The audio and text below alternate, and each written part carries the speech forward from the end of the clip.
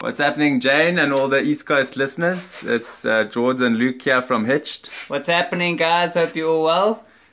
We've been in Kapiri and Porshi for the last couple of days in northern Zambia. It's in like a we're staying in like a trucker's inn.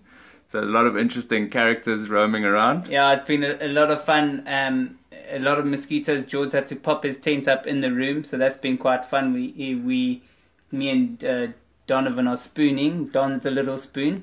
I'm the big spoon.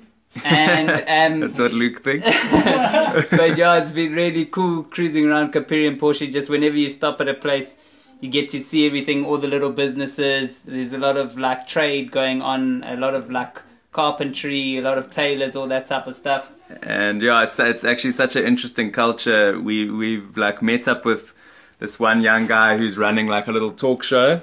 And so, like, he invited us to come be part of his talk show. So that was really amazing. And we met some of his friends. Yeah, so we're going to be on an episode of it. It's a show called Urban Culture. We'll keep you updated on that. And then from here on, we're pushing up to a place called Mpika and then Tunduma, which is the border of Zambia. So, yeah, we caught a train also up from Livingston, which was cool, but quite different. We're so used to hitching. It was quite crammed and super hot.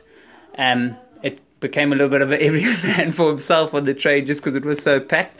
You had to like defend your seat type of a thing. But yeah, so from here on up to Tanzania. Next couple of weeks are gonna be pretty interesting because we're gonna be in Tanzania, and like as soon as you cross the border, English pretty much disappears.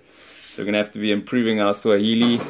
And it's a completely different vibe we're going into, so we'll keep you posted. Yeah, if you want to follow that, it's at hitch.series on Instagram or at hitch.congo on Facebook. Lots of love, guys. Cheers.